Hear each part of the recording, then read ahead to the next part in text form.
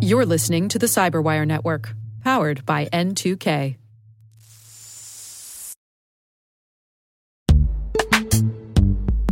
And now a word from our sponsor, Netskope. Netskope is a worldwide leader in SASE and Zero Trust. Its unified platform, Netskope One, provides optimized access and Zero Trust security for people, devices, and data anywhere they go, helping customers reduce risk, accelerate performance, and get unrivaled visibility into any cloud, web, and private application activity. To learn more about how Netskope helps customers be ready for anything on their SASE journey, visit netskope.com.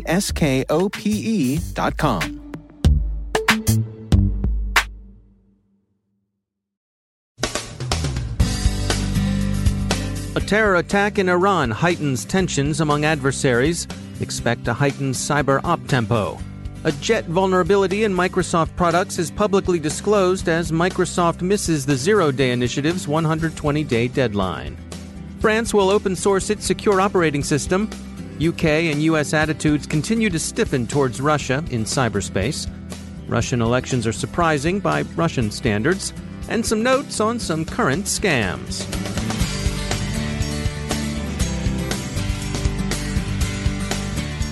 From the Cyberwire studios at Data Tribe, I'm Dave Bittner with your Cyberwire summary for Monday, September 24th, 2018.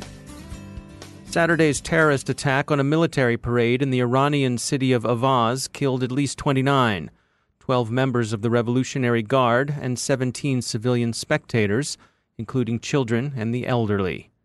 Avaz is in Khuzestan, a province on the Iraqi border with a large ethnic Arab population. That Arab population is to a significant extent Sunni, which is a source of religious difference with the Shiite Islamic Republic. Responsibility for the murders has, according to various reports, been claimed by several groups, including ISIS and the Avaz National Resistance, which is an Arab opposition group that operates a television station from its expatriate perch in London.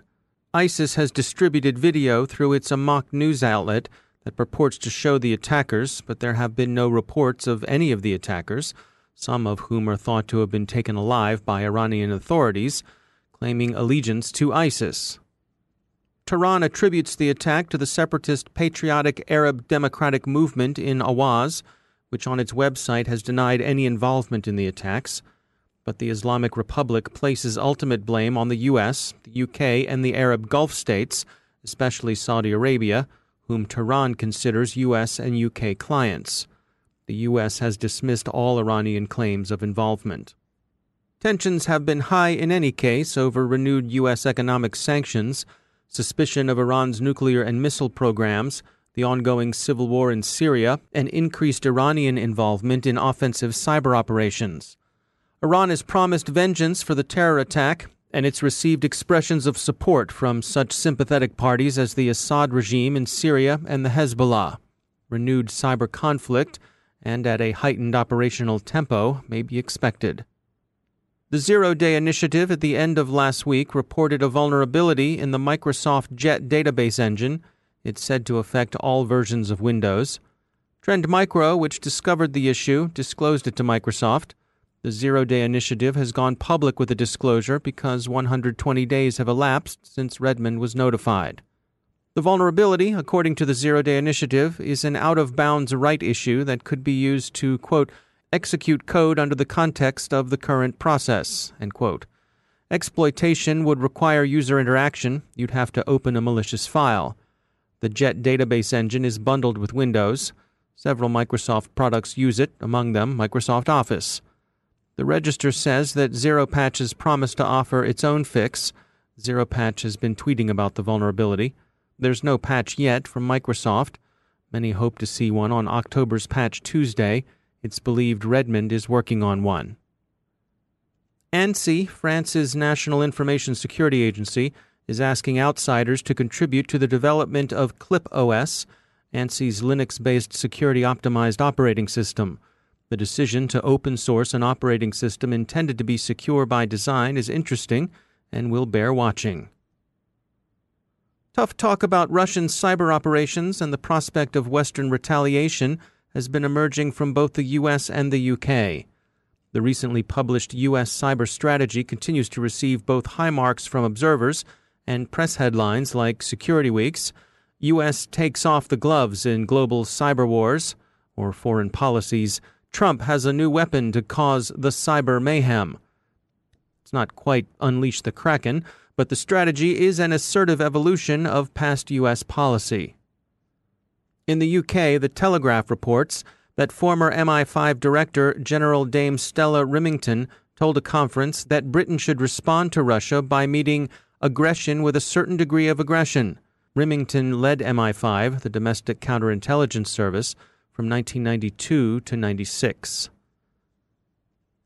Russian regional elections appear not to have gone entirely as Moscow would have wished. The contests in the country's 85 regions are not usually expected to turn up results other than those the Kremlin desires. In this case, several of the elections were more hotly contested than is normal. 2 incumbent regional governors lost, by which Russian standards is surprising to say the least.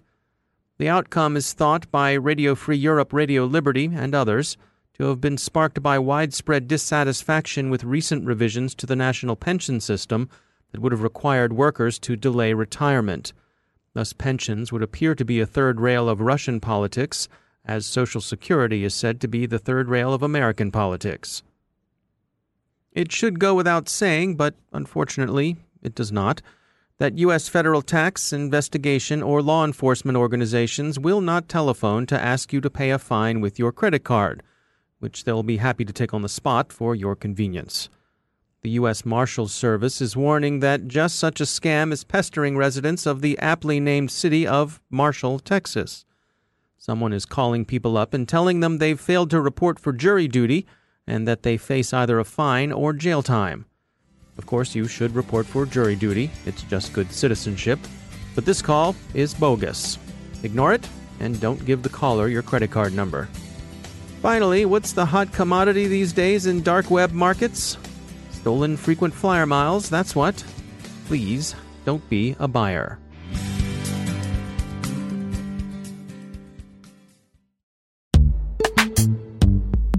Every day, your IAM tech debt grows. Your multi-generational services struggle to work together. Building an identity fabric can fix this. It makes all your identity tooling stronger and allows you to connect any app to any service you want to use, with zero coding, zero maintenance, and zero app downtime. Strata's identity orchestration platform separates the identity logic from your applications, so you can optimize existing IAM tools and manage them in a single control plane. Now, every vendor, standard, and architecture work together.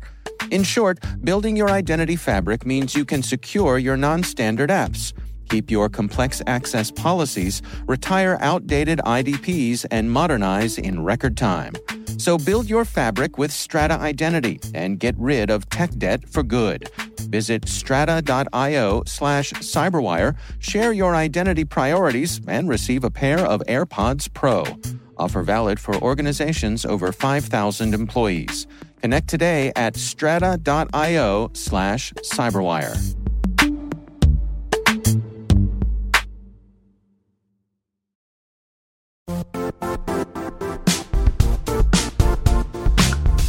The IT world used to be simpler. You only had to secure and manage environments that you controlled. Then came new technologies and new ways to work. Now, employees, apps, and networks are everywhere. This means poor visibility, security gaps, and added risk. That's why Cloudflare created the first-ever connectivity cloud. Visit cloudflare.com to protect your business everywhere you do business.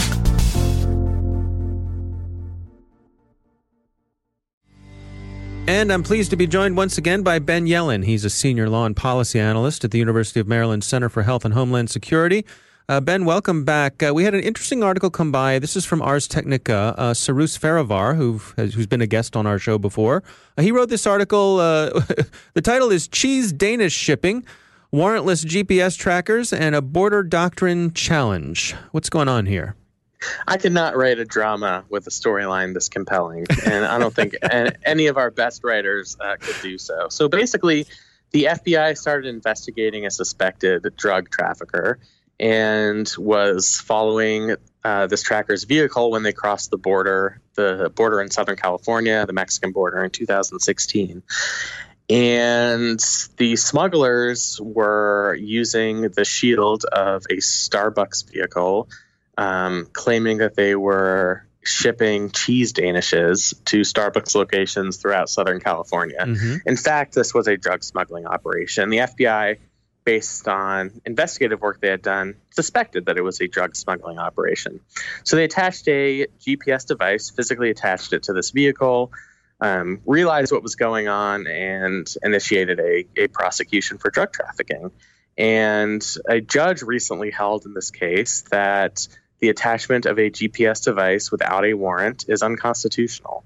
And it's an interesting case because there are sort of two competing legal concepts here. On the one side, the Supreme Court has held that you generally do not need a warrant to conduct searches at the border. That is what we call a special needs apart from the normal criminal investigatory process we associate with law enforcement. Basically, we want to be able to check people's stuff at the border because we want to make sure we're not letting in bad people who are bringing in unsafe things. Right. Then there's the separate doctrine that comes out of the United States v. Jones case. And in that case, the Supreme Court held that it is unconstitutional to physically attach a GPS device to a vehicle without a warrant. And that's what happened here. And I think this judge's rationalization was this no longer became a simple border search because the surveillance was pervasive, going far beyond the border. They were tracking this vehicle as it made its way from the Mexican border all the way through Los Angeles. So if you have sort of two competing legal doctrines here, I think the Jones doctrine of disallowing the warrantless attachment of a GPS device is more compelling in this particular case. And so the FBI was, I suppose, trying to make the case that because they attached this GPS tracker at the border, that the border exemption would take place here. Yeah, and that's something that I think will make it up through our court system because I don't think this particular scenario is one the Supreme Court has directly addressed. I think the border exception to the warrant requirement was for physical searches at the border. Doing warrantless searches of people's cellular devices, that's obviously been a controversial issue, but checking people's suitcases. Again, this is part of a special needs exception for our national security. But, I can understand the reasoning in this case. How far is that exception going to extend? Could you attach a GPS device, some sort of tracking device on a person and follow that person the rest of his life or her life just because that person happened to cross the border? Or a listening device. I think I think all of us would consider that a major invasion of privacy. So I think because this wasn't a traditional border search, I think the border search exception was not well applied in this case. Now, is there, in the eyes of the law, is there a fundamental difference between a search and tracking?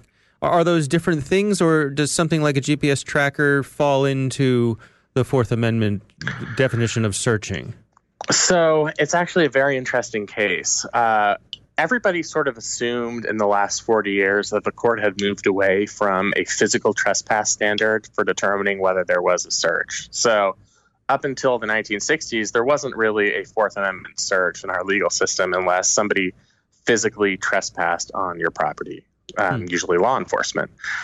That changed in a decision called Katz v. United States, where the court held that it wasn't simply a physical invasion that would cause a search, but rather a violation of a person's reasonable expectation of privacy. What was unique about this GPS device case, United States v. Jones in 2012, is that Justice Scalia, in his majority opinion, held that they need not decide whether this was a violation of a reasonable expectation of privacy because this was a traditional Fourth Amendment search. By physically placing that GPS device on a vehicle, that was a physical trespass in the way that searches had been understood up until the 1960s, and that was sufficient to establish a Fourth Amendment search. So unlike other forms of surveillance that are purely electronic, we talk about cell site location information, other types of surveillance, here you actually do have a physical invasion of somebody's personal property.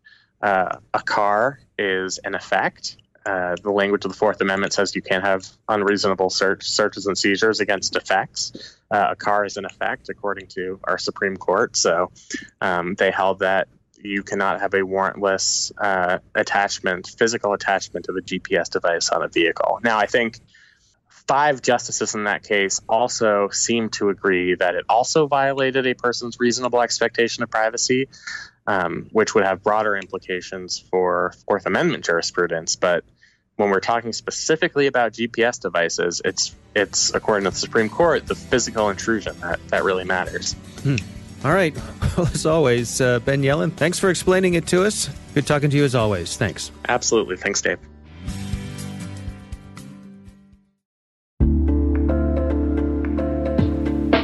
Are lengthy security reviews pulling attention away from your security program? With the largest network of trust centers, Vanta can help you streamline security reviews to win customer trust, save time, and close deals fast. Proactively demonstrate security by showcasing key resources like your SOC 2 or ISO 27001 and provide real-time evidence for passing controls. And when a security questionnaire is required, Vanta takes the first pass for you. Visit vanta.com/cyber to take a self-serve tour. That's vanta.com/cyber.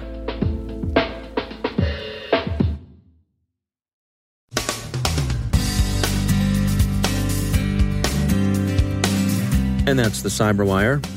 For links to all of today's stories, check out our daily briefing at thecyberwire.com. And for professionals and cybersecurity leaders who want to stay abreast of this rapidly evolving field, sign up for Cyberwire Pro. It'll save you time and keep you informed. Listen for us on your Alexa smart speaker, too. The Cyberwire podcast is proudly produced in Maryland out of the startup studios of Data Tribe, where they're co-building the next generation of cybersecurity teams and technologies. Our amazing Cyberwire team is Elliot Peltzman, Puru Prakash, Stefan Vaziri, Kelsey Bond, Tim Nodar, Joe Kerrigan, Carol Terrio, Ben Yellen, Nick Valecki, Gina Johnson, Bennett Moe, Chris Russell, John Petrick, Jennifer Iben, Rick Howard, Peter Kilpie, and I'm Dave Bittner. Thanks for listening. We'll see you back here tomorrow.